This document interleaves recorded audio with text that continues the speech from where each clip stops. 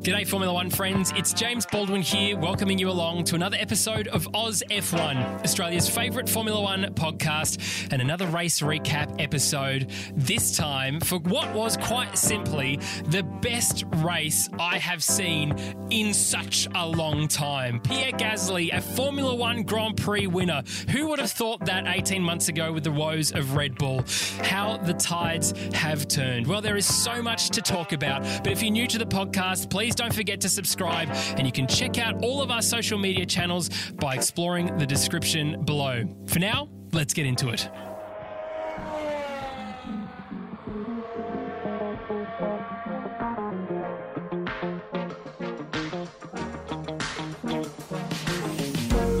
Joined, as always, by my friends and yours, the two Thomases, Tommy T and the grumpiest man in Formula One, Thomas J. Camp. G'day. G'day. Thanks for the intro, you dickhead. Grumpier than Lewis Hamilton on a scooter, who, as Mark pointed out on Twitter, set the new lap record, unofficial lap record around Monza because he was that annoyed about the penalty that he was handed. But boys, what a bloody race. Hey, Monza actually delivered the Formula One race that we've been waiting years for. Look, don't go too over the top. I'll tell you what, this is my one thing from this weekend that I'll take away. We didn't have engine mode, so I don't think we saw Mercedes go as quick as they can. And if we had had engine modes, we would have had more on-track passing. So the new rule they've brought in for this weekend has already shot itself in the foot, so change it. It's very quick to the change. Did you watch the same race? Mate, any race in which Gasly wins, and good on him for winning, it's good, but he didn't deserve it. No one, not that whole podium didn't deserve it other than Sainz. Stroll, the cheeky prick, didn't even pit. Just stayed out and got a podium. Give me a break. Well, it's... Driver of the day 2 weeks in a row. It's an incredibly younger looking podium. And look, I could have very happily swapped out Stroll for Daniel Rick. I think all three of us would definitely agree at that point. Orlando, absolutely. In fact, a McLaren 1-2 would have been great. And you're absolutely right, Campy, in terms of Sainz really being there to be the true winner. But it has to be said that at least Gasly did pit. Yes, we'll talk a little bit later about why he did that. But Stroll really didn't pit, didn't lose any time at all in the race. But we'll talk about the race a little bit later on. And still lost. And still lost. But typical, he doesn't seem to be all that happy to be there, does he? I was listening to the race and they're saying similar things about every time they see him in an interview or any other situation, he just doesn't seem that keen. And certainly with the press conference yet again, didn't seem all that keen. But it is a big congratulations to Pierre Gasly. Even if he didn't deserve to win it, he's the first Frenchman to do so since Olivier Panis in 1996, which is pretty cool. Obviously, boys, this was a bit of a lead-up of emotions for the Williams Formula One family, and not so much the team anymore because they're not owned by the family. Campy, Claire Williams departing this time around, and of course we don't have Frank anymore too. What are your thoughts on that? Look, last week I shared that I genuinely hoped that she would go on for the next 15 years and leave a legacy of her own.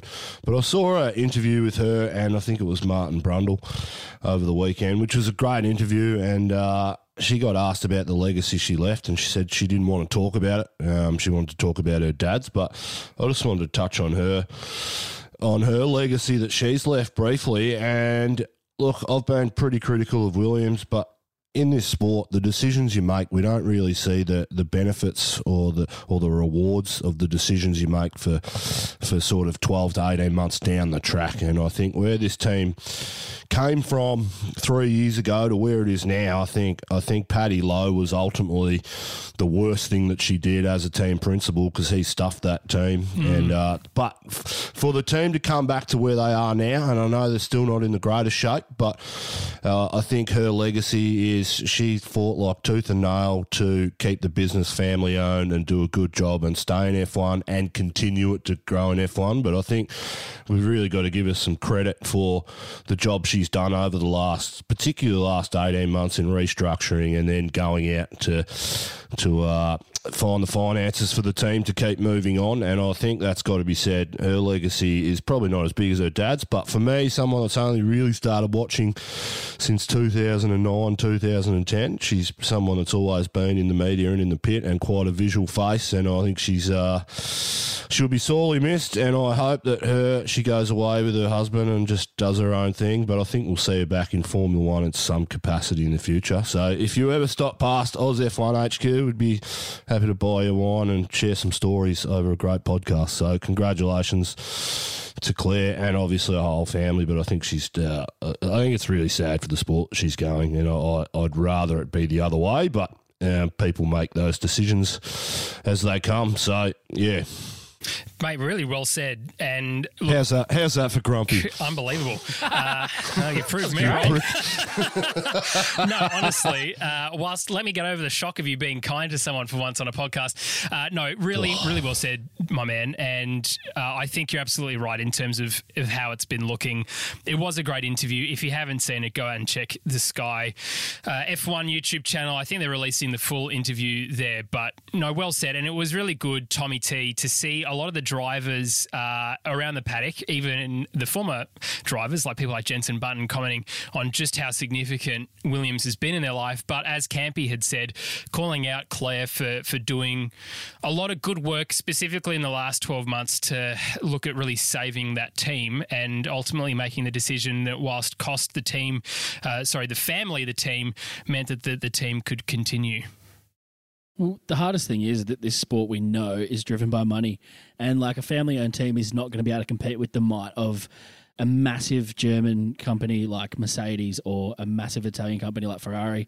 So unfortunately, the writing was on the wall for a while and they were kind of doing their very best to stay afloat, but it was kind of inevitable, really. But it was really good to see George and Latifi both on their cool-down laps, both reaching out personally to Claire over the radio to make sure that everyone could hear it about their personal journeys. I'm sure all the other drivers that have come through Williams would feel the same as well, that she's had a very personal touch on their careers.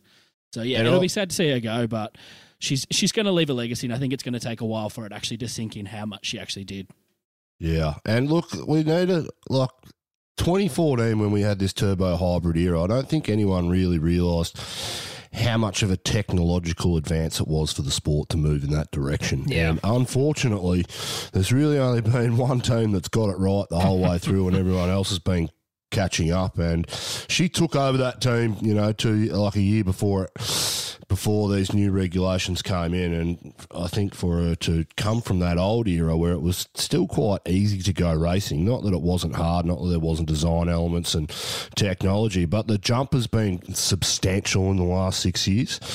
And some of these smaller teams just can't compete at that top technological end because there's only so many great minds for these things to go around, and unfortunately the top teams have them all. But yeah, well done, Claire, and moving on. So looking then to the future, and Tommy T, the beginning of this year was a complete letdown with the Melbourne Grand Prix being cancelled as fans were walking onto the track on the Friday. What have you got for us? There's some rumblings going on in the Australian media, which might not have got out yet to the world of Formula One, about some possibilities for either the end of this year or the beginning of next.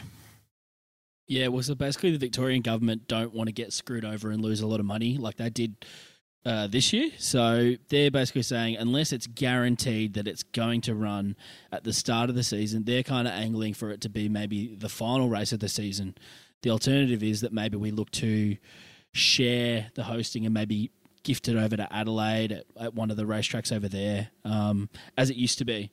I'm not sure it'd be the same track. I think there was another track mentioned maybe in Adelaide, but they're kind of looking for anything to keep an Australian Grand Prix. It's all kind of conjecture at the moment, but I'm pretty sure they'll have to decide soon because a lot would go into the manufacture and moving of that equipment and cars and all those kind of things. So, yeah, very interesting. I can assure you we will not have a race in Melbourne March next year. It is not going to happen.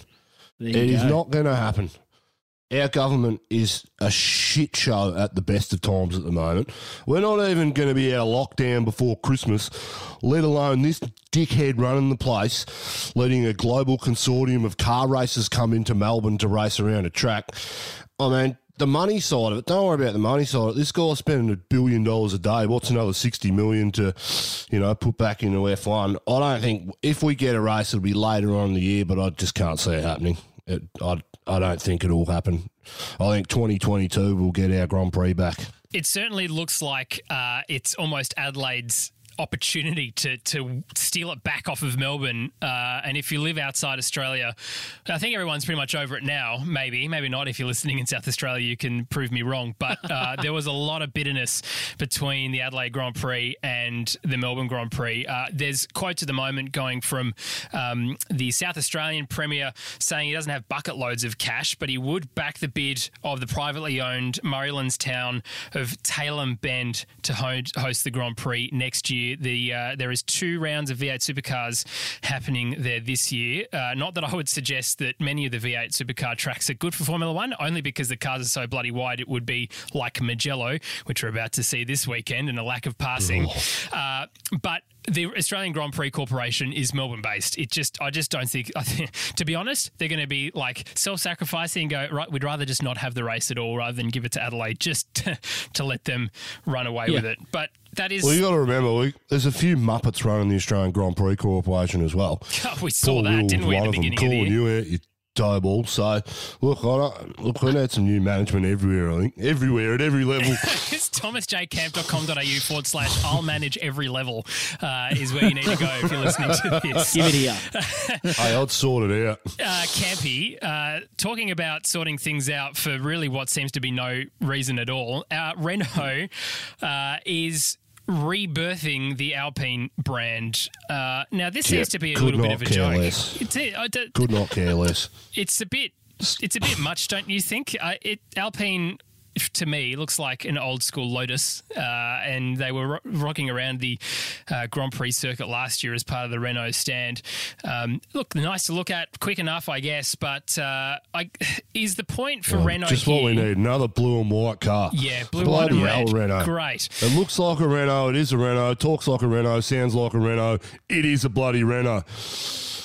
And it's pronounced, why they pronounce it Alpine? It's Alpine. Jeez. If you'd like help to how to speak French. The stupidity in some of these bureaucracies amazes me. Look, it is purely amazes a me. bureaucratic decision, isn't it? There seems to be no real means to do it. But, we'll add it to the commentators being confused that when we can't even get off of Sauber and talking about Alfa Romeo, let alone Force India and Racing Point and Toro Rosso at Alpha Terra. I mean, what is everyone just out there to confuse it? Crofty is bad enough at the moment. The last thing he needs is another team name change to continue his woeful streak. Anyway, we'll see what that looks like, but lots of blue hearts from Fernando Alonso on Twitter in response, because why would he care? Look, actually, for his point of view, a better company car than a Megane RS Cup, has to be said.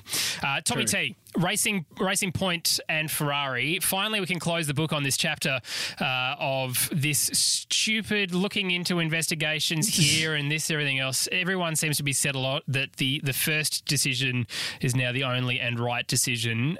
Ferrari copying Mercedes for the first time, it seems, and just taking their hand off of whatever this pulse is. They just gave up. I think they realised that everyone didn't really care and everyone was confused as to what they were arguing about. So they're like, hopefully that's why they just gave up and figured it was easier just to move on. The new regs are coming. We'll move on and get past it. But what's done is done. Nothing's really going to change. And I don't think they were going to get anywhere with it. And it was just going to cost a lot of money to get no result. They're still going to have to pay the $400,000 Euro fine that they got, so that's nothing to Mr. Stroll. Yeah. That's probably a good night at the casino for him. So who cares? Yeah, but look, it means that they can close the book on this one themselves, and just continue on. There'll be no stewards meetings after the race and them being smacked on the hand for naughty using exactly what you did last weekend. Can't believe you did that. Oh well, let's just keep moving on then. Another wonderful decision by Michael Massey. Let's talk about Formula 3. Before the F1 race, as I said to both of you, F3 was an absolute cracker, and I was convinced it was going to be the best races of the weekend. All four of our Australian lads in the competition, but Oscar Piastri has been doing an absolutely cracking job. What did you think of his performance over the weekend? Piastri, race one, from P17 to P3, had some very, very solid pace. Got on the podium. His teammate in that, who was leading the championship at the time, Logan Sargent, got taken out with about 5 laps to go, and he ended up out of the points, which gave Piastri the lead again. And race two, Piastri was beating Sargent, and he was odds on for a podium, I reckon. And then he got taken out by the same guy that took out Sargent in race one. And about 3 laps later, Sargent bent it and ended up out of the points. So he scored no points for the whole weekend. And Piastri goes into the last round of the championship next weekend at Mugello with 8 points clear with 2 races left. So he does incur a 5-place grid penalty for an incident that happened on the first lap of race 2 this weekend, which is a shame. But we're rooting for him. I think he'll get the win. Look, it doesn't look like he's bad at taking the pack as well. I mean, Lewis Hamilton in Formula 1 really struggled. That Mercedes struggled behind other cars, whereas F3, there's very similar car setups, and so it's more about the specific driving style. And as you said, his ascension from P17 to P3 was ridiculously good. He got lucky in a few instances, but he knew where to place the car, and especially coming into the first chicane, it's where you place that car to defend against others, to get out of the second corner, to get away. It's incredible. Honestly, again, if you haven't watched Formula 3, do yourself a favour and get it. If you're in Australia, yes, you have to suffer under KO, and yes, it's really hard to find it in there, but it is in there, as is F2. But from the Australian point of view, the 4 lads are doing pretty well. Campy, how did the other 4 guys or the other 3 guys go over the weekend? Yeah, Pironi's next best. He didn't have a great weekend. Got a top 5 in race 2, but he's sort of sitting back in that 5th, 6th in the championship. Callan Williams, he finished out of the points in both races this weekend, and Jack Doohan, same. Jack Doohan hasn't scored a point all year, so look, he's got a bit of cash behind him. I think he'll get a drive for next year, but he's going to have to drastically improve to keep Red Bull, to stay in that Red Bull Junior program, because he's shown nothing this year. Hasn't even scored a point. Hasn't even come close. It's quick fire season this year though. First 8 races or 9 races or whatever it is. So quick fire season for them, and unfortunately, if you're not on it, you don't have time in between to prep it, just with the nature of the season this year, with 3 triple headers. So to start off, and that's their whole season. So look, we'll see how we go, but we're really concentrating on Piastri for next weekend. That'll be one to watch. Put that in your diary. Yeah, absolutely. Couldn't agree with you more, mate. It really, really good. All right, well, let's get into the favourite part of Oz F1.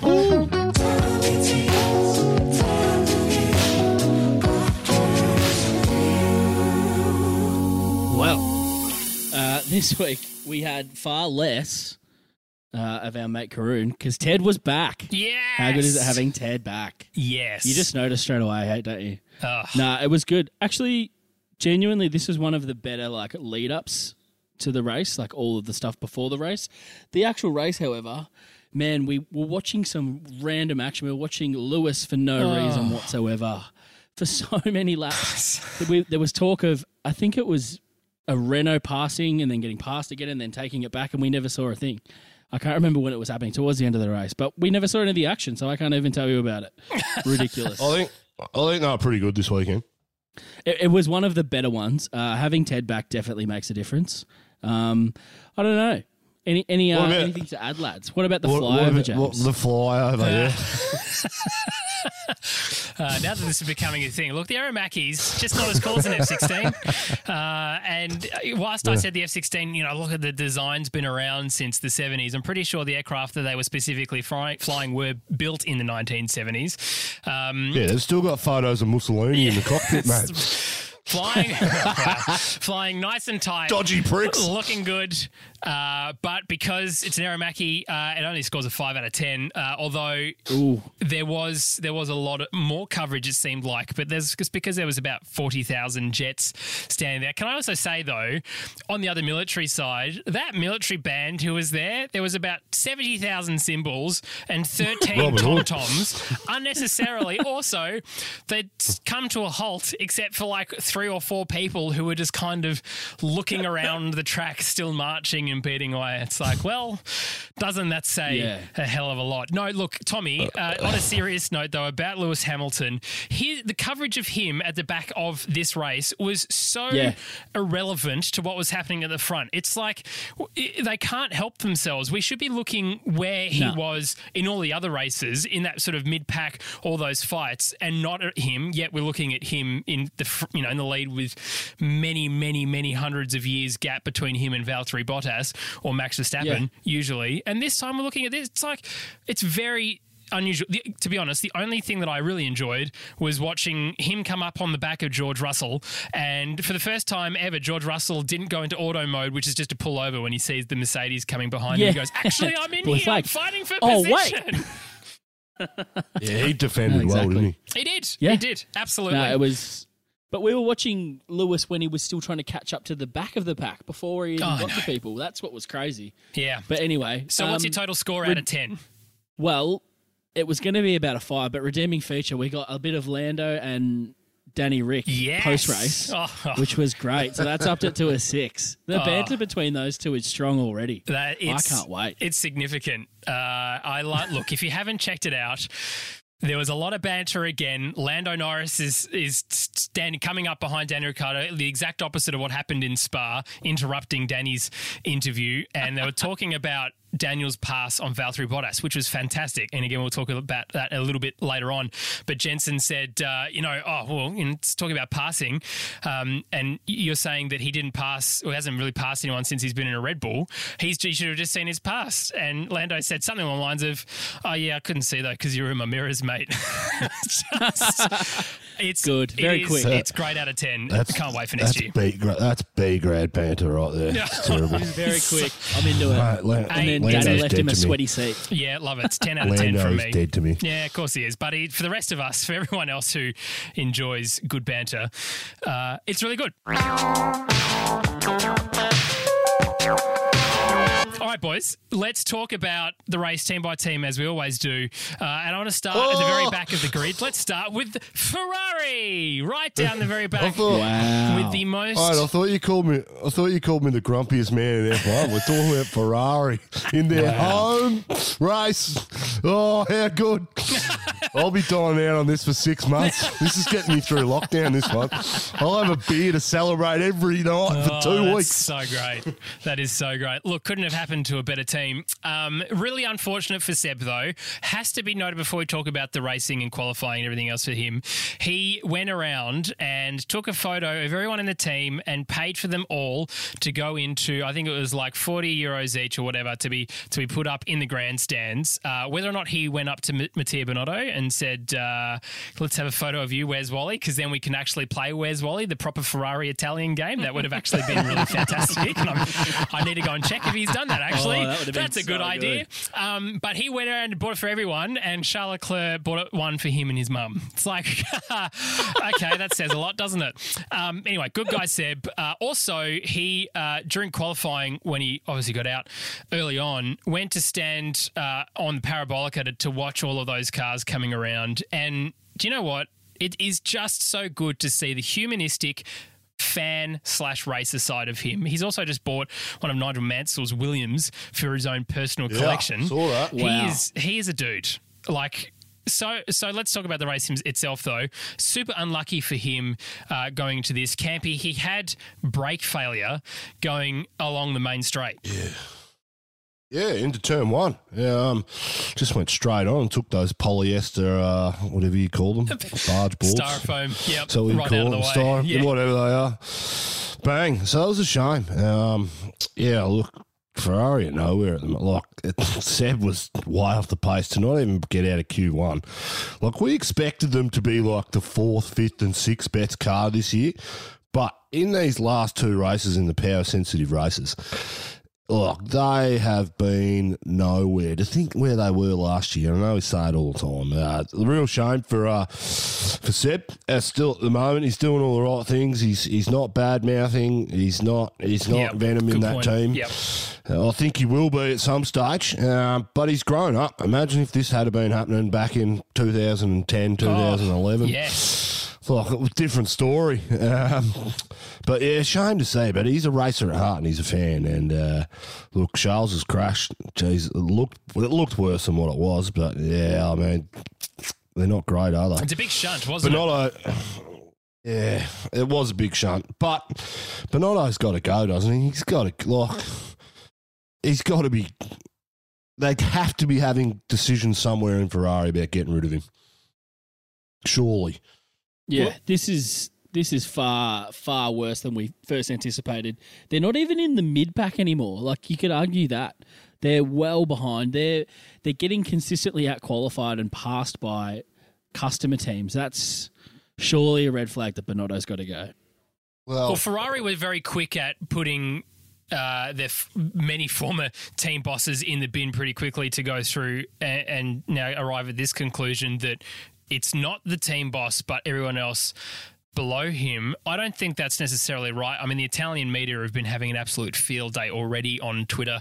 And I'm sure the Monday morning papers, which are probably they're out already, would be very scathing of him. But it seems like he's not really talking to the points of the issues with the team. Ross Brawn even was on Sky and talking about Ferrari. Of course, we know he was one of the team principal with Michael Schumacher in the dominant era. And he said that, it seems like they're focusing on too many things rather than the things that just matter.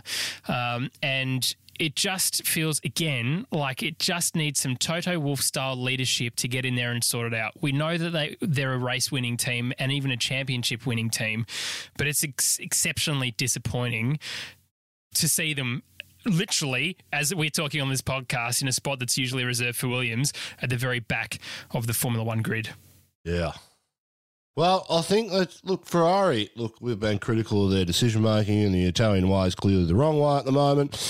Clearly on track would suggest that, but they talk about Ferraris and a feeling and emotion, and there's a culture that comes with being part of the Ferrari team and the Tifosi. It's like, sort it out. That stuff will come when you get your on-track stuff right. Yeah. Yeah. No, well said. They're That bloody stuff lucky they falls didn't away have fans. so quickly. Yeah, I know. That stuff falls away so quickly when your team's performing crap. And I think the team's been bad enough for a long time, in my opinion, to suggest that they haven't really been that good since 2000 when they designed a one-off car that they thought, geez, where did this come from? We didn't think we had this in us. Which builds on their reputation. But, their reputation's shot at the moment. I don't think any new fan coming into Ferrari, coming in to watch F1, would be a Ferrari fan.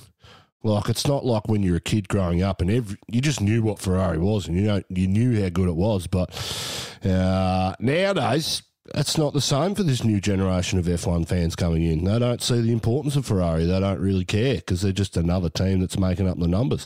When you got teams like Aston Martin next year, McLaren's, they're the cars that people are starting to want and be attracted to more so than what the Ferrari is itself. So, look, I'm stoked. I've been saying it.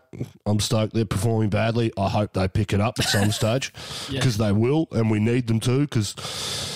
you'd hate to see Ferrari at the back and then using all their veto powers on rules and stuff, wouldn't you? Well, you pointed it out, geez, James. That would be a nightmare. This is probably the last time that Sainz will be performing well in Italy, unfortunately.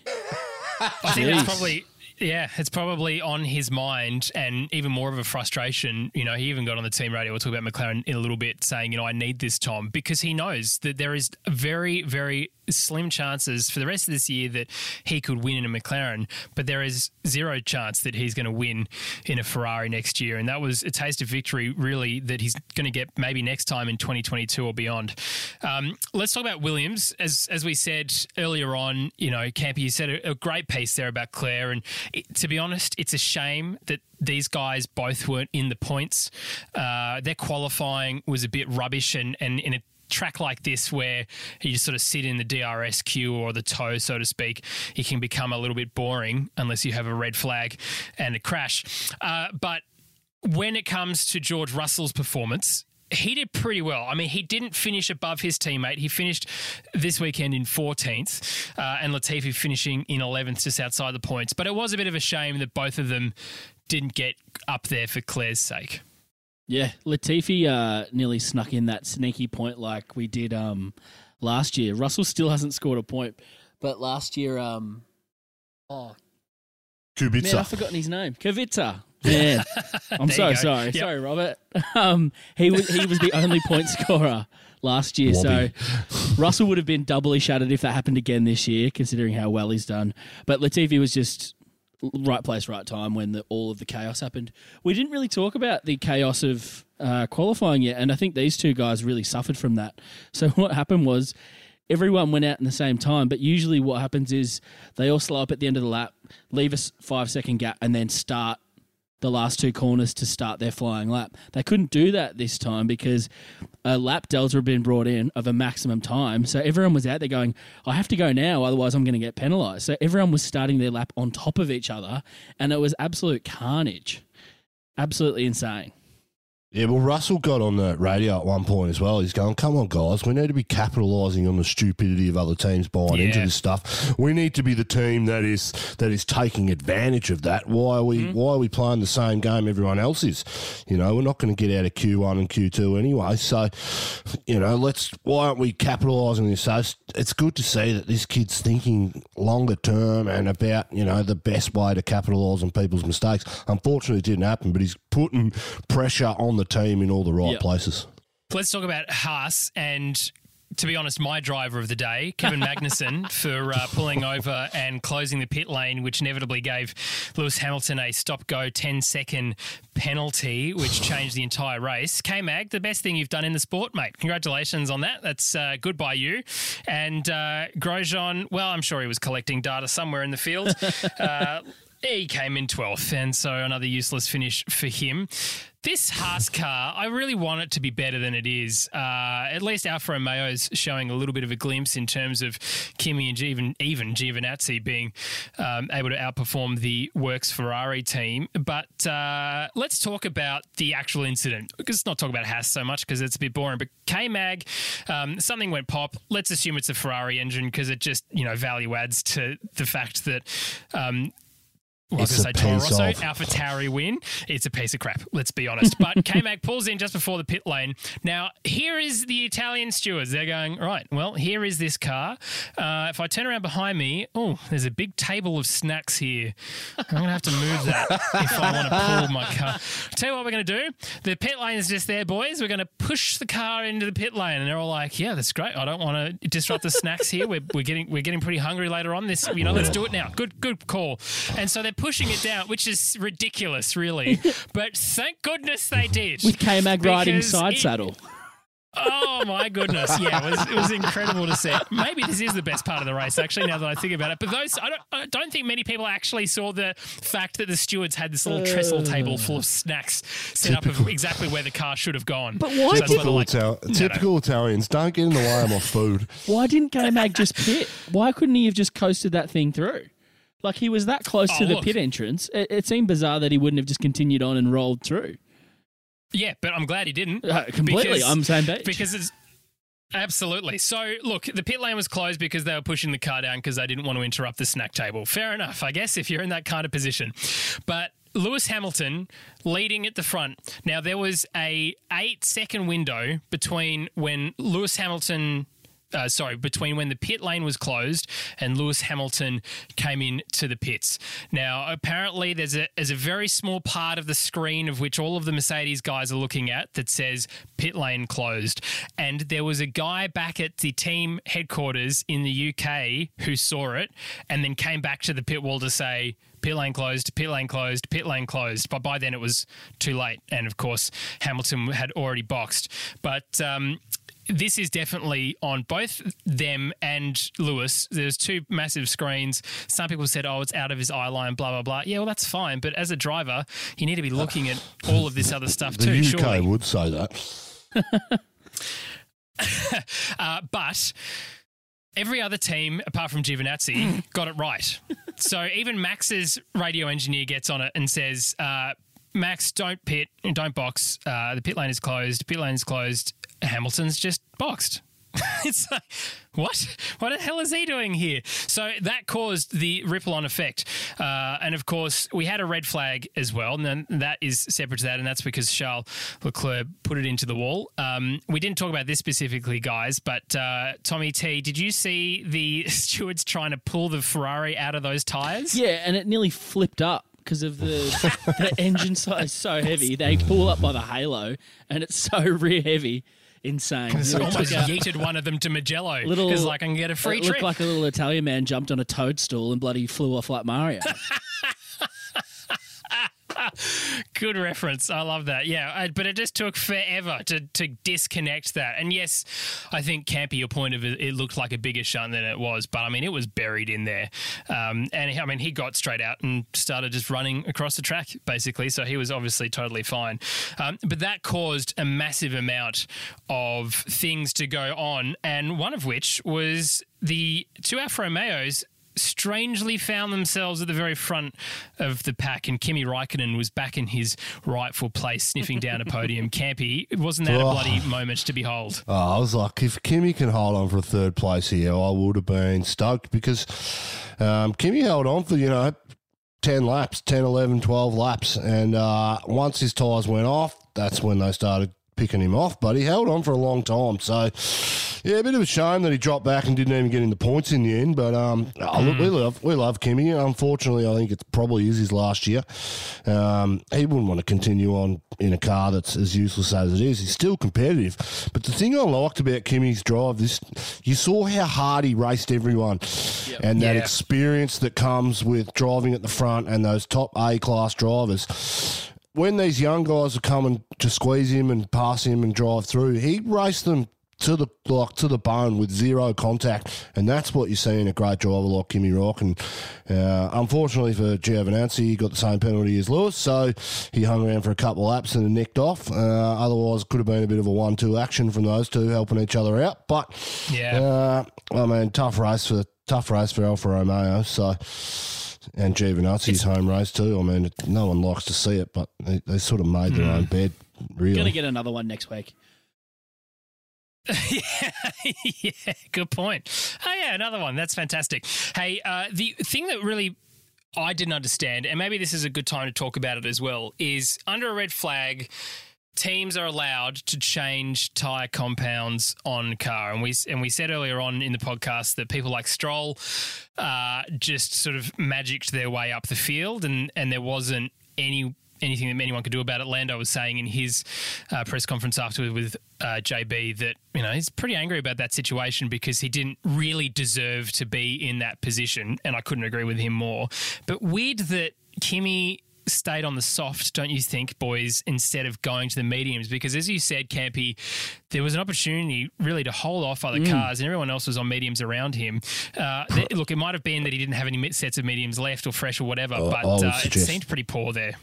I would suggest if you look at tyre allocations, they only took whatever, like one set of hard or two sets of hards to do one running on the Friday, and then two sets of mediums to do one running on the Friday and keep one for the race. So I think every other tyre selection would have been the softs, so that's what they went with because they had a spare one. So a bit of a shame, really. Bit of a shame. but again, being out the front, leading people who have, like Valtteri Bottas, for example, when Kimi was in front of him, you're like, how is this even possible? And also, it goes to show that he is the kind of guy that should have stuck around in that Ferrari last year and been consistent and been a great teammate to Seb. And we might have even seen fortunes change, like, Canada last year for Seb. But anyway, let's move on to Red Bull.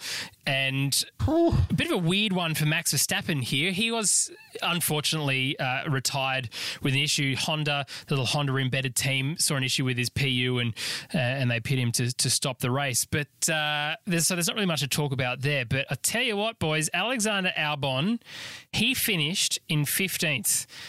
On track. On merit. He's got to go too.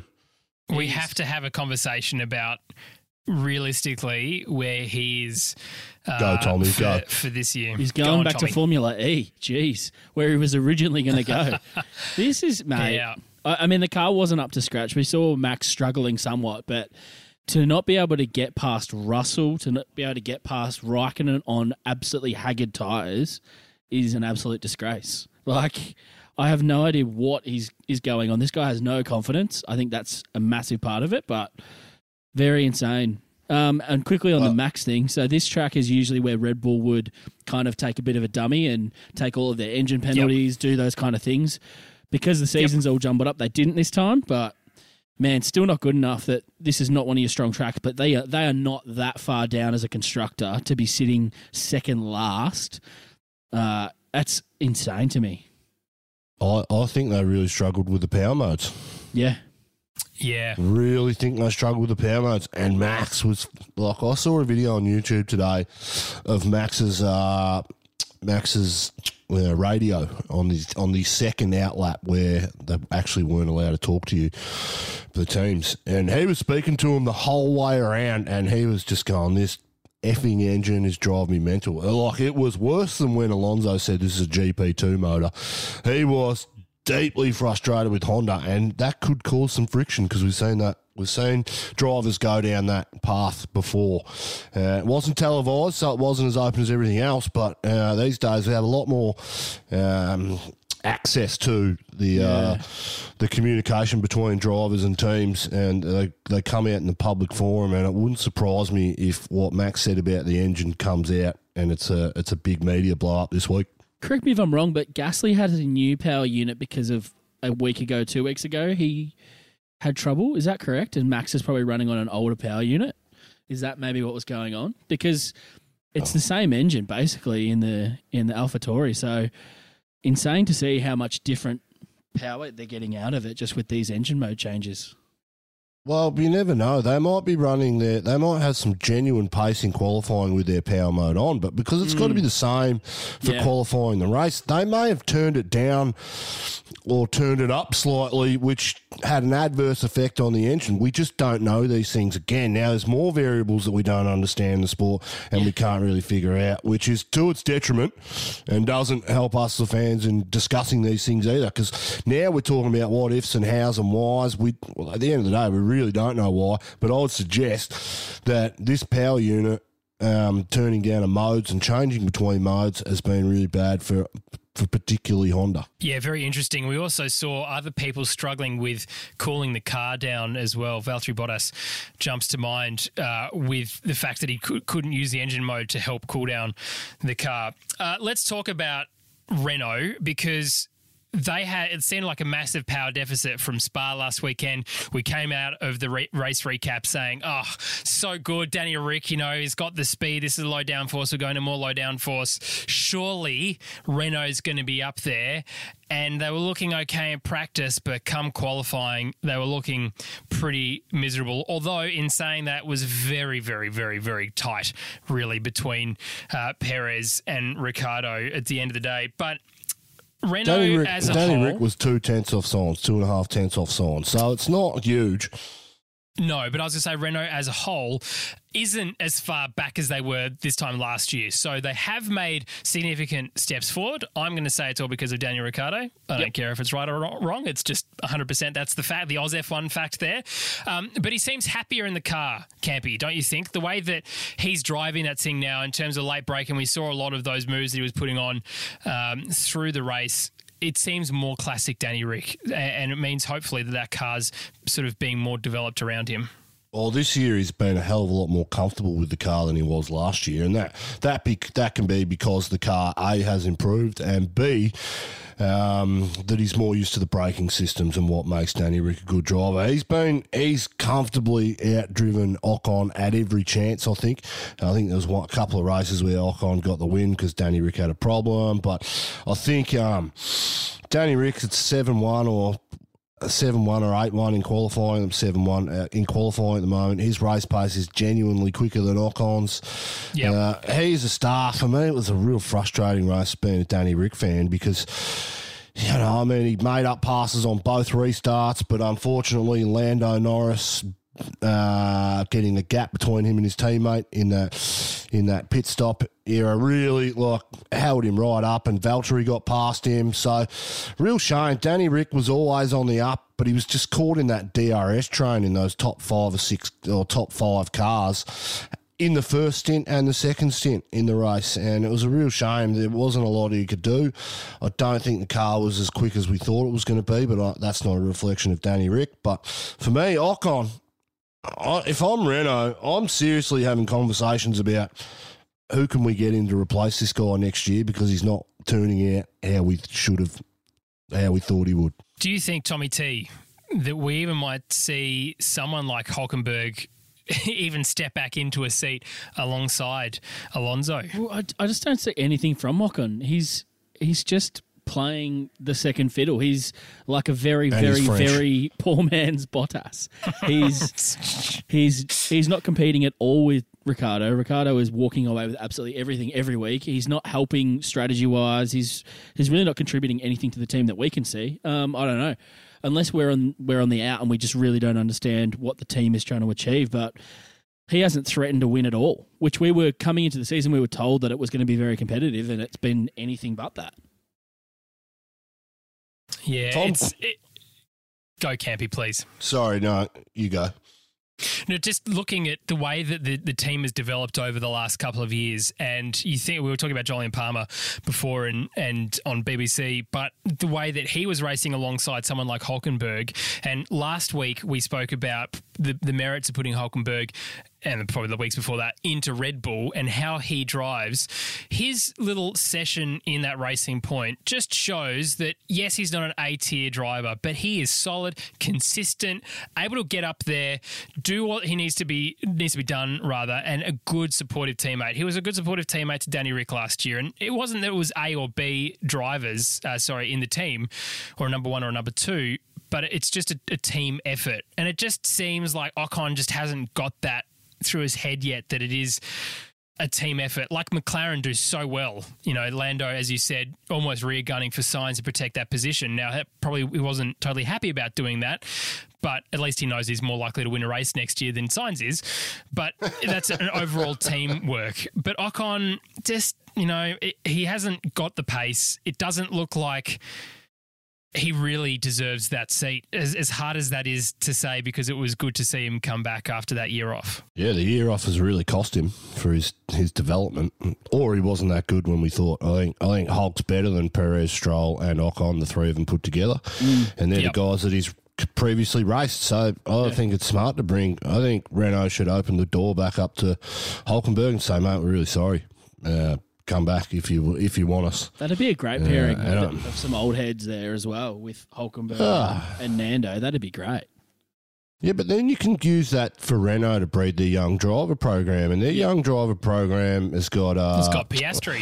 It's got Piastri in it, and there's Guan Zhou in F2 as well, and the Chinese fella, and he's done a pretty good job this year. Although I haven't followed F2 as closely as I have F3, but they've got some good kids on the up, and the good kids are supporting. So I think if you took in a Hulkenberg and Alonso and you said, right, we're going to take you guys for 2 or 3 years, and you're going to drive our team. Now, ultimately, we're going to move one of yous or two of yous on, but in that time, we need you to share your experience with these young guys, and we're going to get these younger guys in, yes, to drive sessions every second weekend, but really grow them in over those 2 or 3 year stints where they have a chance to understand and get around the expertise of these two guys. I think that's the way to do it, because Ocon's not working out, and maybe he just wasn't that good.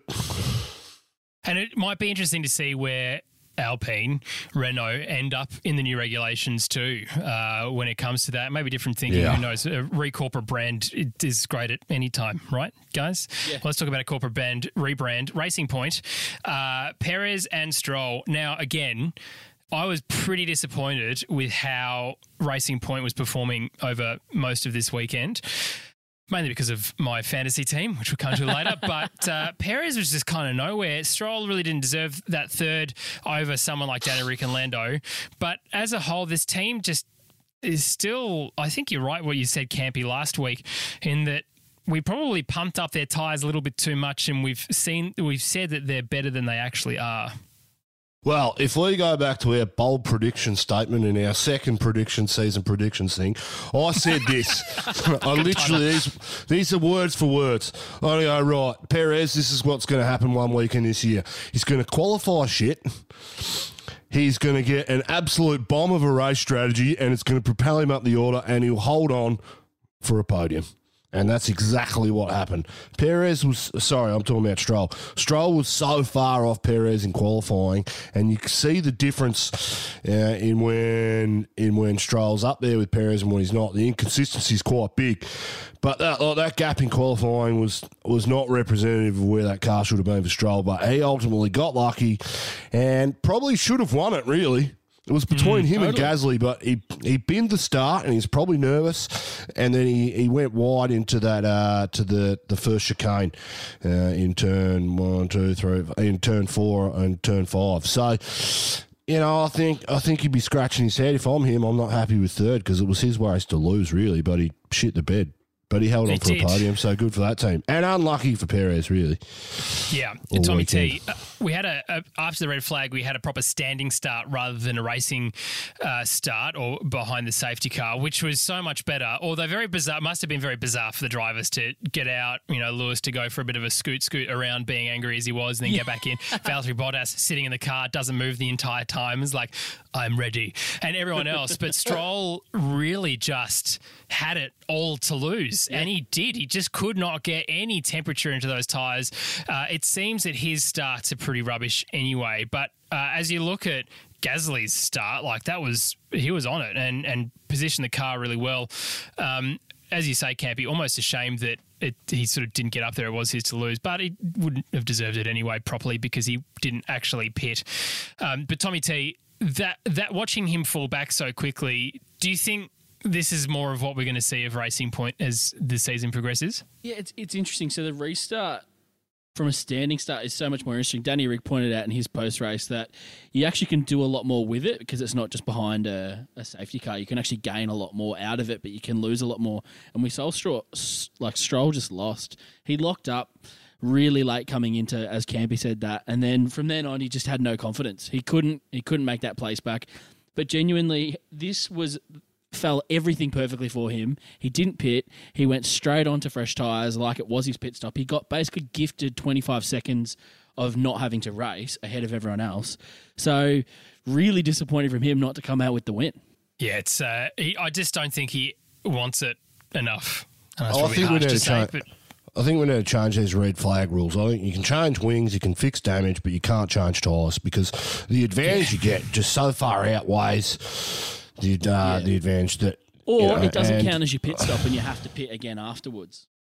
Yeah, all that too. I think you're right because I remember having this conversation 2 or 3 years ago after that Brazil race that was in the wet where Max came through and got third, and there was like 2 different red flags in it. Race went for like 5.5 hours. I thought we had that conversation where, we wouldn't be able to change tyres, but obviously not. But I did like the restart on the grid, not starting on the safety car. That was very good. So I think if you just tweak it, not that it needs much tweaking, but if they just tweak it to say you can't, or you can change tyres, but it doesn't count to your pit stop, then good to go. Yeah. Well, I mean, I think that's a great solution, Tommy. Where would he have come if we didn't get red flagged? Like, he was running around. He probably wouldn't have got a point. Would have been out of the points, and Kimmy would have got some points. And he was gifted basically the perfect opportunity to win the race. So, very disappointing. And he didn't.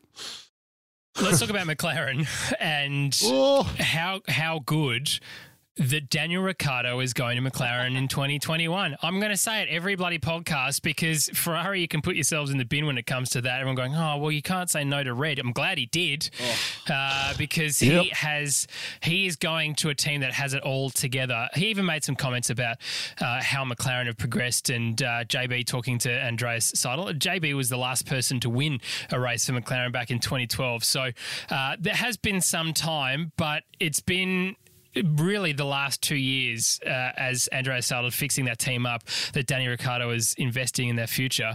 But boys, Carlos Sainz was like so happily pissed off that he got second, wasn't he? He was so dejected. He ended up like crossing 4/10 after Gasly in another lap and he would have got him. Well, he was sitting second on merit before any of this chaos happened. So you can imagine why he was bloody annoyed. So, I mean, he's annoyed that he got second when he was probably going to get second if Hamilton didn't get a penalty.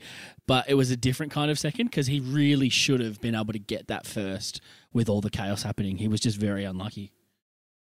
At least Gasly had pit beforehand, though, is my only comment about that. But true. Yes, I think you're right. Yeah, I think Carlos, I think he should have won it. I think he had the pace in his car. Unfortunately, the other Renault team was looking pretty slippery in a straight line, and they don't have as much downforce as their sister team. But Carlos, I think he's spewing, and I like to see that. I don't want to see guys settling and be happy with podiums and seconds and thirds. And for Carlos, I think that's his really only genuine chance to win in the next 18 months because he's not going to win next year with Ferrari. He's not going to win in 2022, and I think he knows that in the back of his head.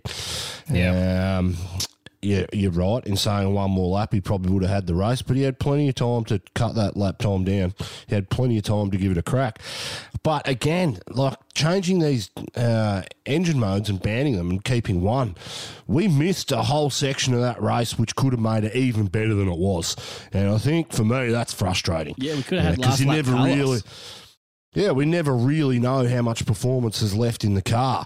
Maybe keep the qualifying the engine modes just to qualifying, not for the race. Do what you want in the race.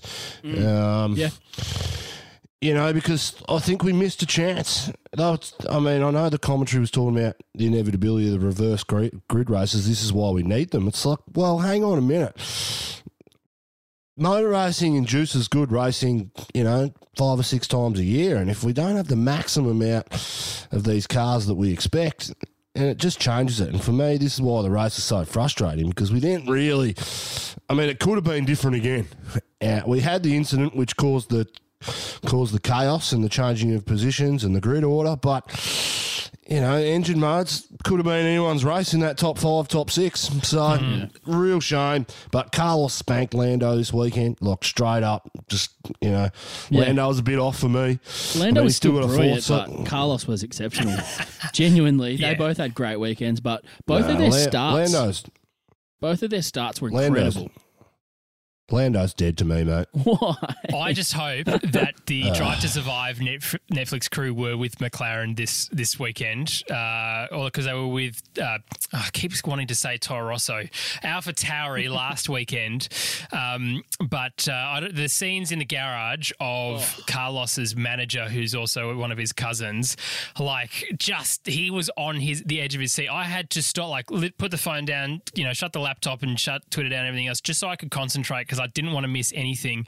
And he was pushing that car so much. I mean, he almost binned it a couple of times just with tyre placements and everything else because he wanted that so badly.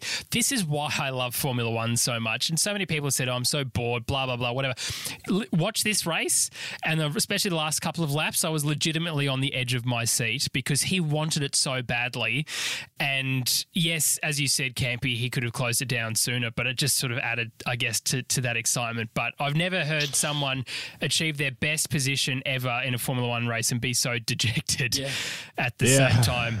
And it has to be said, he was holding himself pretty well behind Lewis. Yeah. When McLaren were in second and third, they were doing incredibly well. And yes, there was a bit of a gap. It was about a 6 to 8 second gap to Lewis, but it wasn't any bigger than that. Most. At its most. But if you think back to other races in the calendar where Lewis has just gone, see ya, and it's all just disappeared, for a car that isn't as strong and isn't as powerful, it's good. It shows, again, engine modes. But, no, good from him. To be honest, I was kind of half Gasly and Sainz going, I really want Carlos to win because he's not going to win for a long time, and it's going to make him going to Ferrari even worse in his mind. Probably makes me a terrible person. And Gasly because I really want the team to win because they've only, McLaren's won a stack and AlphaTauri's only won one before. So really good. Look, Lando, as you say, he should have been on the podium over Lance Stroll, deserved it more. As much as you're off him, Campy, at least he was naturally deserved to be there and drove a pretty good race as well. Let's talk about Mercedes before we talk about the final team. Valtteri Bottas had a terrible start and was complaining about a puncture. No, didn't have one. He was just so far back in the dirty part of the track that he couldn't really sort it out. And we have just seen again that a Mercedes car cannot follow other cars. Tommy? Yeah. Well, it was pretty disappointing to see. It just shows how important qualifying is for those two Mercedes. I don't know why Bottas couldn't get through those couple of cars when we saw at the end when Lewis could. So I don't know if it was something actually damaged on Bottas' car. We won't know unless they come out and say it. But bizarre to see that those two cars have to qualify at the front, and that's the only way that they can really dominate the way that they have been. No, remember in Melbourne last year when we had Valtteri came out and spanked Lewis Hamilton, and Lewis Hamilton had that damage on his floor on the side. Now, to the naked eye, didn't look like much, but it affected Lewis's pace compared to Valtteri's massively. This weekend, VB, at the start of the race, took some damage to the side of just past the barge board on the floor, and it was a big chunk. It looked like a big shark bite on the flat part underneath the barge boards. Now, they tried to replace that under the red flag, but the FIA wouldn't let them. I think that hinted Valtteri's raw pace and straight up and down fight, and he didn't have the engine modes either. So I think that's what cost him, really. But he should not have let Lando Norris get through him on that chicane. He should not have given up those places that he did. Fair enough, Carlos got through on the toe. That was always going to happen. Third is always going to get a really good run into that first chicane. But the second chicane, Lando had no business coming around the outside. Like, he should have defended Lando way better than he did, and that's why he caused damage. Like, I don't know. He needs to get his elbows out. He needs to want this more than he is just kind of being a passenger and refusing to engage. Like, mate, a passenger. He qualified 69 1,000s qualifying's with not against Lewis anyone. Hamilton. Qualifying's against yourself. When he's wheel to wheel. But against Lewis, he qualified. This guy is on the money. Now, whatever happened off the start, might have been a tyre issue, might have been a tyre warning. We don't know. We don't know if the DAS was working and he wasn't be able to heat his tyres up like Lewis Hamilton. What we do know is his reaction time was actually quicker than Lewis Hamilton, but in the second and third phase of the start, he got bogged down on wheel spin for whatever reason. Now, I would suspect that his tyres weren't warm enough. He took a couple of hits. He thought he had some issues, and there was absolutely something wrong with the car in that first lap. That's why he didn't just get passed by one person, he got passed by both McLarens and Danny Rick as well. So, look, VB's there. He's quick enough and he's got the fight. I don't think he's got the fight. He does not have the fight. If there's a 50-50 battle, he will always yield. Everyone knows that if you go into a 50-50 competition, he'll always give way. He won't crash his car out because he's conservative. And that, I think, has damaged his reputation. And people know they can throw something a bit ambitious up on the inside like Lando did, and he's just going to give it to him. No, I don't think you're right there. I think the guy he always just seems to be, like, not last week, but this week, he was just on the wrong side of Lewis Hamilton. For anybody to qualify within a tenth of Lewis Hamilton means they are a top-class A-tier driver. You should be qualifying that car that high. Now, let's not forget. I'm not saying he shouldn't be doing it second, but like if he's qualifying within a tenth of Lewis Hamilton, that's a feat in its own. This guy's here to win a world championship, and this year luck hasn't gone his way. He just seems to be on the wrong side of everything at every time. He had a perfect chance this weekend to get a win. But he's like, for whatever reason, every time these things happening, I mean, talk about good luck for Lewis. Lewis doesn't care that he got that penalty and he lost a couple of points to Max and Bottas. Like, he doesn't care. If Bottas had won it would have been a different story. But, you know, it just seems to me that Lewis's good luck and Valtteri's bad luck is just he's always on the wrong side of it. I don't think this week was luck. It's a real shame. As much as it was lack of, I don't know, racecraft and ability to kind of get your elbows out and keep your position. Yeah, but he clearly had damage to his floor off lap one. After he hit Lando, when he let Lando through that. He should not have let Lando through that. That was the contact. Lando hit him. That was contact wheel to wheel. Let's not forget, all right, that VB is Russell Crowe. He's an adopted Australian because he's dating Tiffany Cromwell. So I understand both of your points. And he's Finn. He's a Finn, so we love him. But I feel like we need to side with Campy on this side only because of the Australian connection. Not saying you're wrong, Tommy. That's just my... It's 59. It's 51. It's 49. Maybe a little bit. The T in Tommy T stands for tit. Like I assure you right there. Tommy tit. Lewis Hamilton, obviously super dejected after his little scoot around the place, tried to go to the principal's office and beg for forgiveness, didn't work, came back down again, got back on his scooter. I almost wanted what happened to Nicholas Latifi with the tyre gun line, sort of just, come out of nowhere and surprise him on the scooter, and him not to hurt himself or crash or anything, but just to really give himself a bit of a shock, because he was going at some pace down that pit lane, and a lot of mechanics had to get out of his way, which is a totally different conversation to have.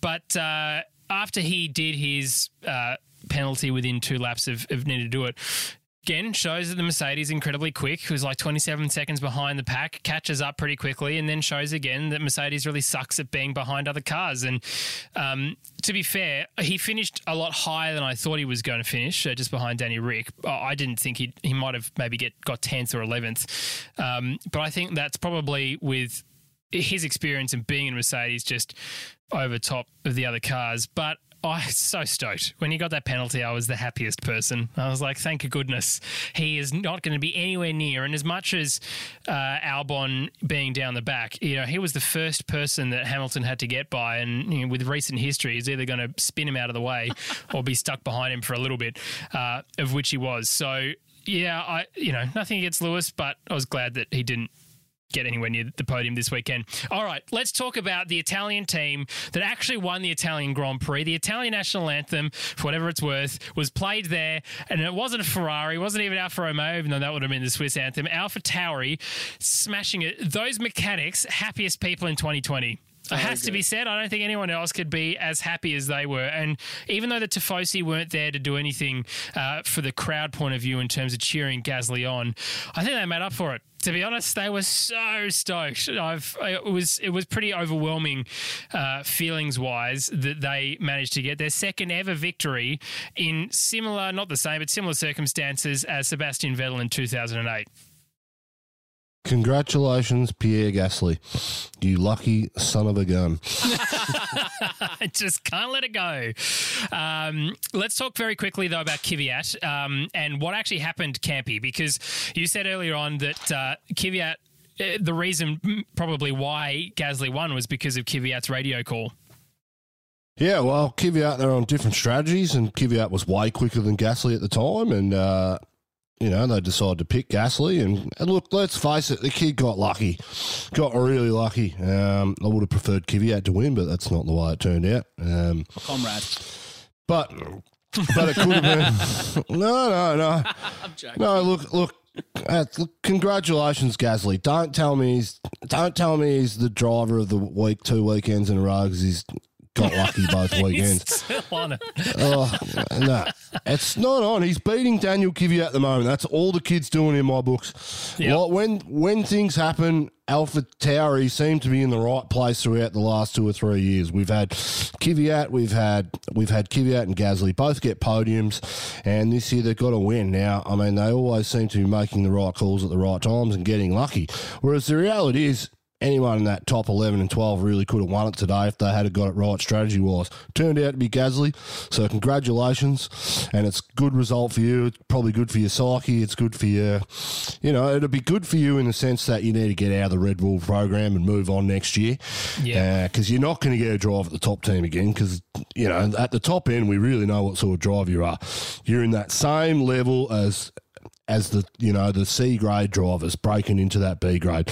You've improved. You've had some good times. I'm genuinely happy for you, but good, lucky. Good on you. You were nowhere all weekend. So moving on. Well, I think the complete opposite of Campy. I think this is really good for Gasly. I think what a surprise. He's still extremely young. We forget how young these drivers are. He has still got a long career ahead of him. I think he's really shown a bit of maturity since he's come back to AlphaTauri. In this season, he has dominated against Kvyat. He has pretty much produced all the points for that team. And I don't think he should go back to Red Bull. I think he should stick with AlphaTauri, and I think they should invest in keeping this as an actual viable team. Correct me if I'm wrong, but I'm pretty sure this is the first win for a non-Mercedes, Ferrari, or Red Bull team since the new regs. And you can't take that away from anyone, no matter how lucky you think it is. That is a very impressive feat.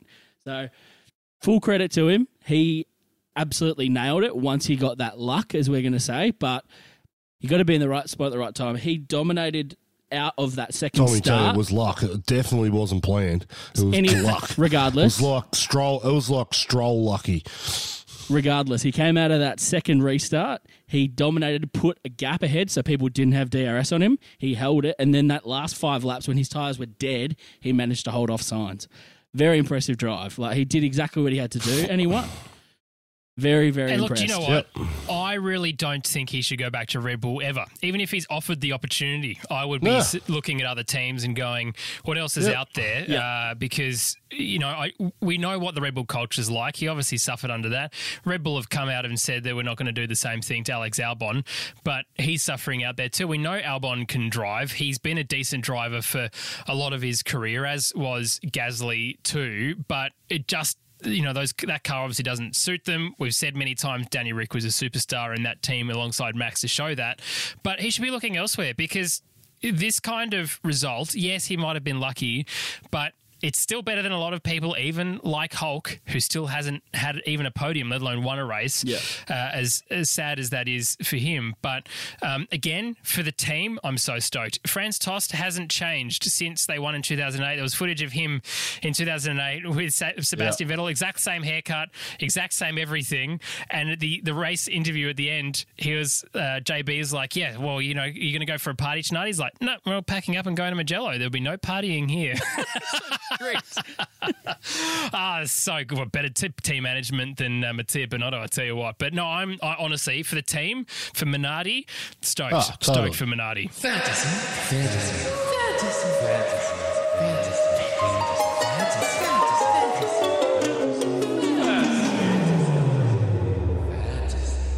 That's the race recap. And, of course, we've got Magello next weekend to look forward to. But...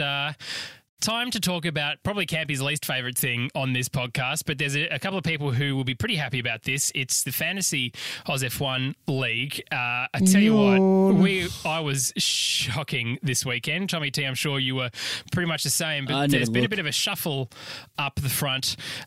S. Schill from Argentina, Santiago Team 1 is now on top of the leaderboard. We've got Jay Moore. Karen, can I see your team principal Horner? Which is so good. And R. Moxley, better dead than red. A name shout out to Hayden Morrill, Antonio, you spud with a potato. Has to be said. Really enjoyed that a lot. How's Mr. Munnis going? He's doing pretty well considering he's dropped that back to 4th. God, I hate that kid is a reference to some Twitter stuff that was going on and people at the end. But look, really good guys. You guys use Twitter way too much. Way too much. It's my favourite How thing. on earth you managed to tweet 50 50 times throughout a race and text me 300 times. I do not know. It tells me you got better things to be doing than actually watching a Multitasking race. is a wonderful talent. Correct. There you go. You So- two And quick are wit. Muppets. Dickheads. That's my hot tip for this week. Yeah, there you go. Dickheads. You managed to sneak it in. Well, look, regardless, we still love you, Campy. Honestly, really great to chat with you guys. Look, if you enjoyed this, please leave us a review, comment. All of the details on how to contact us are in the description below. Boys, thank you for your time. Really enjoyed Cheers. this race. It's pretty epic as far as I'm concerned. Music in this episode by Entente, boys. Thank you to them, and thank you for listening to Oz F1. We will be back again in 7 days at Magello. You.